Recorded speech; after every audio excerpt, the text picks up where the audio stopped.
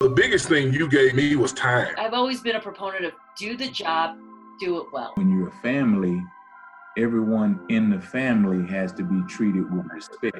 Coach Wooden, it always started with relationships. It always started with coaching people's hearts. I want to know who you really are, right? You can put whatever you want on paper, but that doesn't really matter. His teachers, they meet the learner wherever he is. They don't care what you know. Until they know how much you care. Be aggressive. Let's win. Here we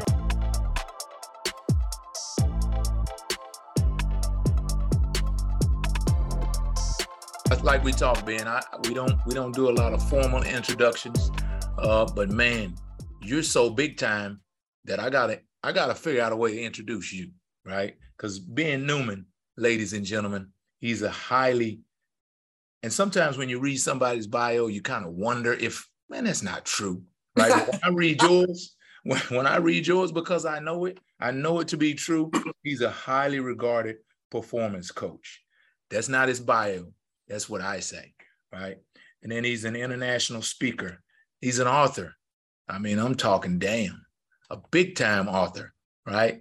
Wall Street Journal, USA Today bestseller. That's big time, Ben, right? Just for me to even, right, have hugged you once before, that's big time. Oh. And I'm gonna get your autograph a little later today.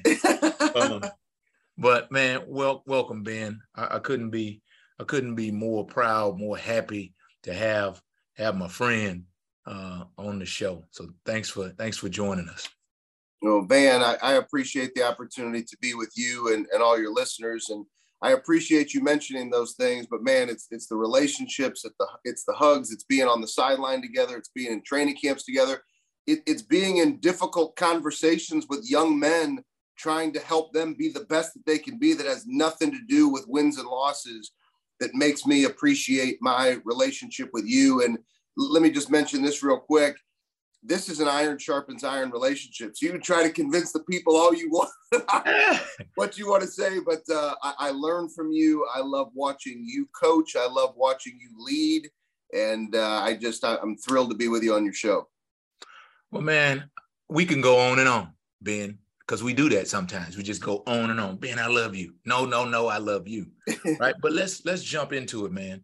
Talk to us about your journey, right? Your journey to becoming one of the world's greatest performance coaches. How did it all come about? Well, I had to go through a lot of trials, tribulations, times where I got knocked down. And just what I alluded to, those tough conversations we've had with young men to help them really choose to get back up off that mat of life one more time, recognizing that we know, because of what we've been through in our time doing this, your best is right in front of you, but you have to choose to continue to fight.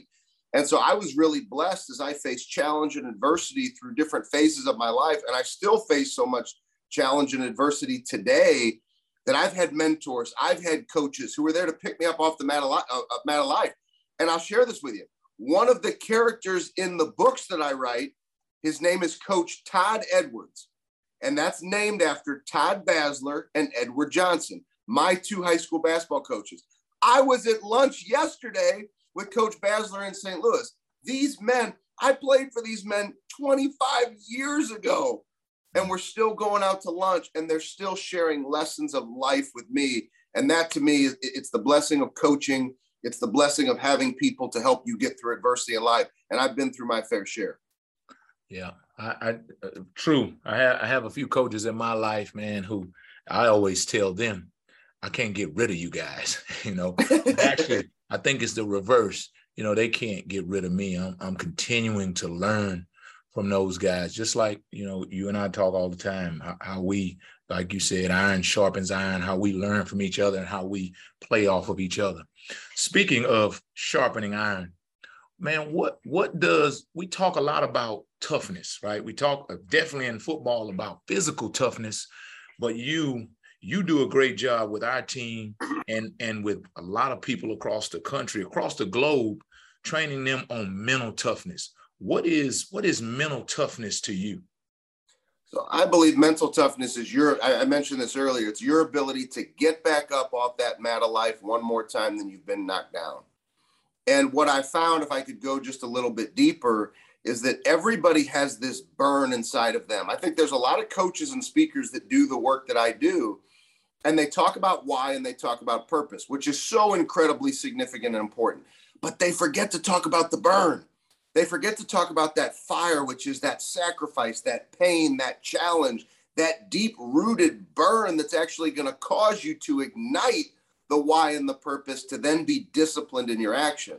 And I found when people really aren't clear on that burn, they're less likely to get up off that mat of life. They're less likely to put in the extra reps. They're less likely to do the work. And they actually fall suit into the tough trap that we live in today, which is my belief that the world is trying to tell us, go be weak, go wait on the sidelines, just go wait, as opposed to what you and I grew up with, which is these coaches saying, go take what belongs to you, go create your opportunity. You're going to face challenge, but the challenge and adversity will build you. And so for me, it's always been the toughness, the challenge, the getting up, the having those people in your corner that have helped me realize the importance of mental toughness as you write your story. Right. So my next question, because there's not a lot of people walking around with a shirt that says uncommon, right? And so talk to me about that shirt. Talk to me about the uncommon mindset that you possess and that you try to put into other people. Well, first of all, I'll let you in on a little secret. When you make your own T-shirts, they can say whatever you want them to say. So, I like it. Winners win, leaders lead. The uncommon mindset, which we talk about all the time in our work together, is something that I really learned from David Goggins. And David Goggins wrote one of my favorite books called Can't Hurt Me. And he's known as the most mentally tough human being to ever walk the face of the earth. And he talks about being uncommon, doing those things that other people are unwilling to do. And, you know, if we were to ask all of your listeners, each one, you and I were to sit down and say, okay, we're going to have a coaching session. And just like with an athlete, we can say we want to win a game, but then we got to pull that statement down, put it right in front of our face and say, okay, what do we have to do in order to win the game? Right. And so for all your listeners, we can go to each listener and ask that listener, what do you need to do to win on a daily basis? We all know what we need to do, right? But then the highest performers, they're uncommon in how they show up. They say, but man, I want to do a little bit extra in this area. And I want to do a little bit extra in this area. And that's what we call the unrequired, the things that other people can't see, they won't do, they don't even want to talk about, that the highest performers or the uncommon performers choose to make a priority. So I think there's an opportunity to identify what it takes to win, but then choose to be uncommon in your discipline and the follow through with the action that it takes to actually live that kind of life. Yeah. Wow.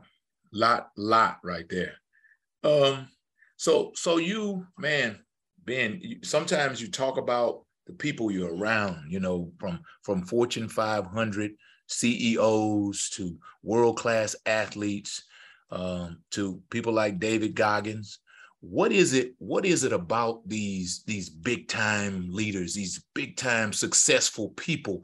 What is it that makes them different? What is it that you found that makes people uncommon? What is it that you found the people that, because you hang around winners, man, and what is that common thing that you find in all of those people? Well, you know, I think they all have that burn and that connection to that burn. And oftentimes the people who have a high level of success, there's consistency in doing what they do, right? So we could take your life as an example, right? So you grow up in Houston, go and play for the University of Texas. You go play for the Detroit Lions, start coaching high school football. And now here you are at Kansas State as an assistant head coach and the cornerbacks coach. So you've had this consistency, darn near 30 years committed to doing something that you love.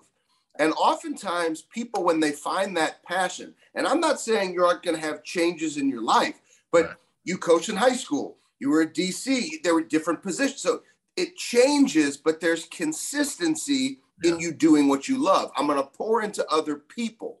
And when you look at people's lives, often there's consistency because they knew what they were fighting for. They knew that burn. and they kept fighting. I'm going to make people wait for yours, because I would easily love to flip the stage and put it right on you, but people are going to have to watch the episode of The Burn that I'm going to put you through, put you in that hot seat. Right. But the reality is, like, you had to go through pain and challenge to sit in the seat that you're in today. And you're probably going to have to sit through pain and challenge and go through it to get to the next seat. Exactly. But if there's one thing I know about you, if we keep you as the example, you're going to continue to pour into other people.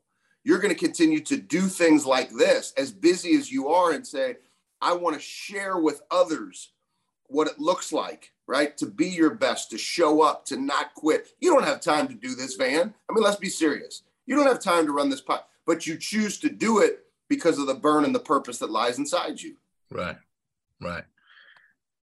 So, Mr. Performance Coach, world's greatest performance coach, as rated, evaluated, graded by me.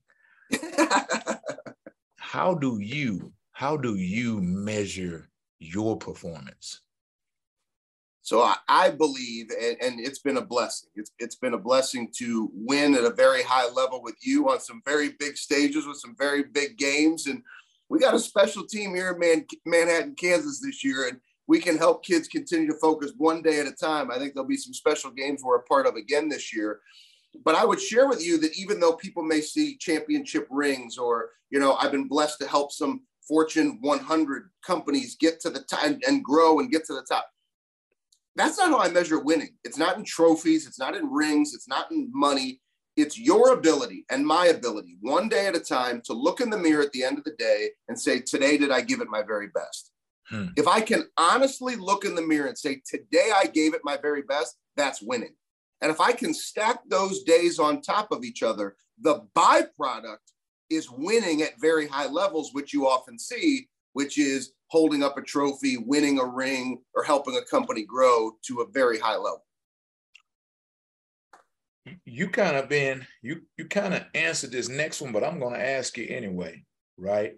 Because as a coach, what happens for me is I get player X, right? This dude walks in and he just can't get it, right? He just can't get it.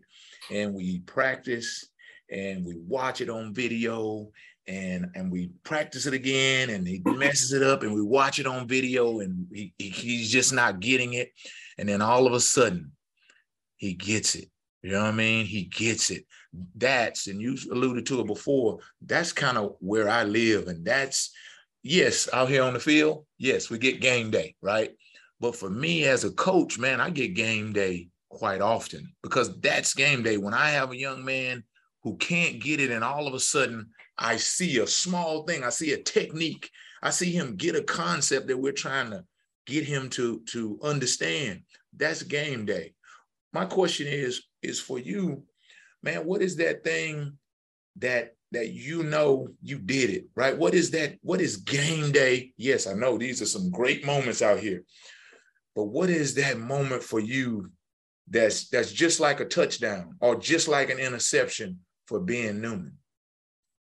So for me, it comes in the form. Now, obviously, we could give you the ones that people know the obvious, right? It's you and I on the field when Deuce Vaughn runs in for a touchdown. It's Juju making a big time play on a big time receiver, right? It's the things that we know people see. Right. But the big victories, I'll tell you, it's the text messages that you get. It's the text message that you get 5 years after you help somebody in a conversation, and then they finally get it. Or it's the text message, hey, you helped me with this, and I showed up a different way, and I just wanted to share with you, I did great, or I got this big sale. So oftentimes, it's the things people don't see that many people might think are small little victories. But it's when people, and you used this word with the team earlier today, it's when people start to develop their confidence. And you know that maybe you played a small part because you had the courage to say the right thing that caused them to take the right action, that caused them to have that win, to build their confidence. And then they start stacking those days and stacking confidence, and it changes their life. And I think that's the blessing for guys like you and I, and the men and women who are in this profession of coaching, is that it's the opportunity when we're frustrated, when we don't want to do it, when you and I want to have the conversation like, man, what is going on with this dude? Like, is he ever going to get it?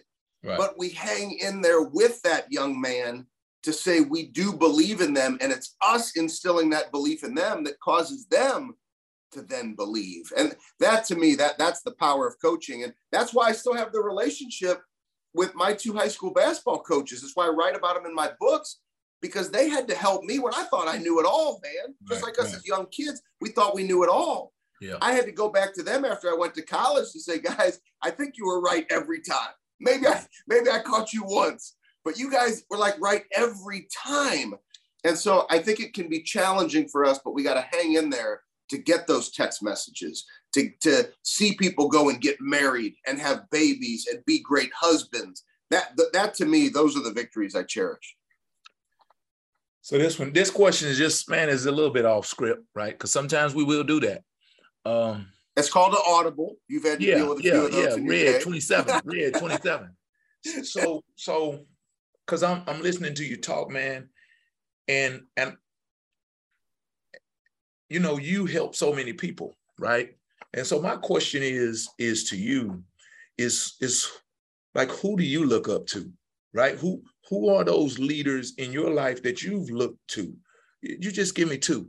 Who are the people, man, that they've inspired you to be who you are, and they inspire you daily to be who you are?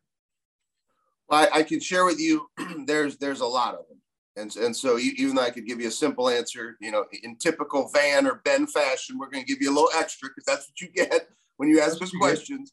So for me, getting knocked down very early on in life, I mean, I was parents divorced at 6 months old. My mother diagnosed with a rare muscle disease, single mom fighting to make ends meet. She had a rare muscle disease called amyloidosis.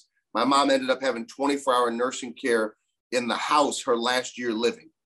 And my mother passed away 11 days before my 8th birthday. And she taught me the greatest life lesson I've ever learned. It's not how long you live, it's how you choose to live your life.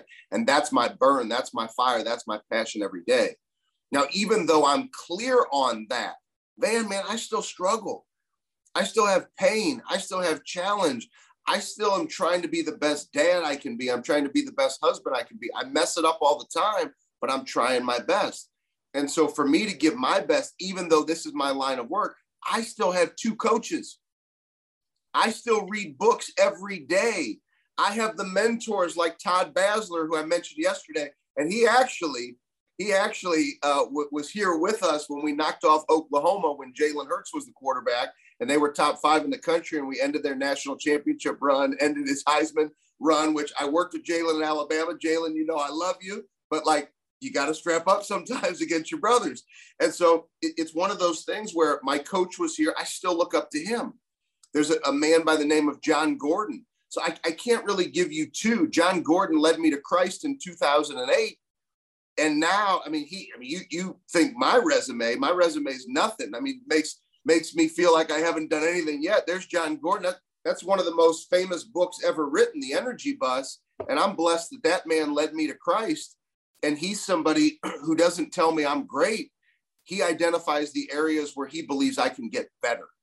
And so that's what I crave in life, are the relationships who give it to me real, where people say, man, like, can I give you some feedback? And I'm coachable. Right. And so I still have the coaches. I still have the mentors. I still go back to my old coaches because I feel like we're never finished, man. We can always get better. And I'm just trying to be my best that one day at a time. Right. So you talked about it a minute ago, and you kind of told everybody on earth how old you were, right? I'm not choosing to do that. Right? I'm 27, right? But like, if you could talk to that 20-year-old Ben Newman, right? You could talk to that dude. You could sit him down and have a long talk about things that you know now, right? Lessons that you've learned over the years, places you've been, mistakes you've made.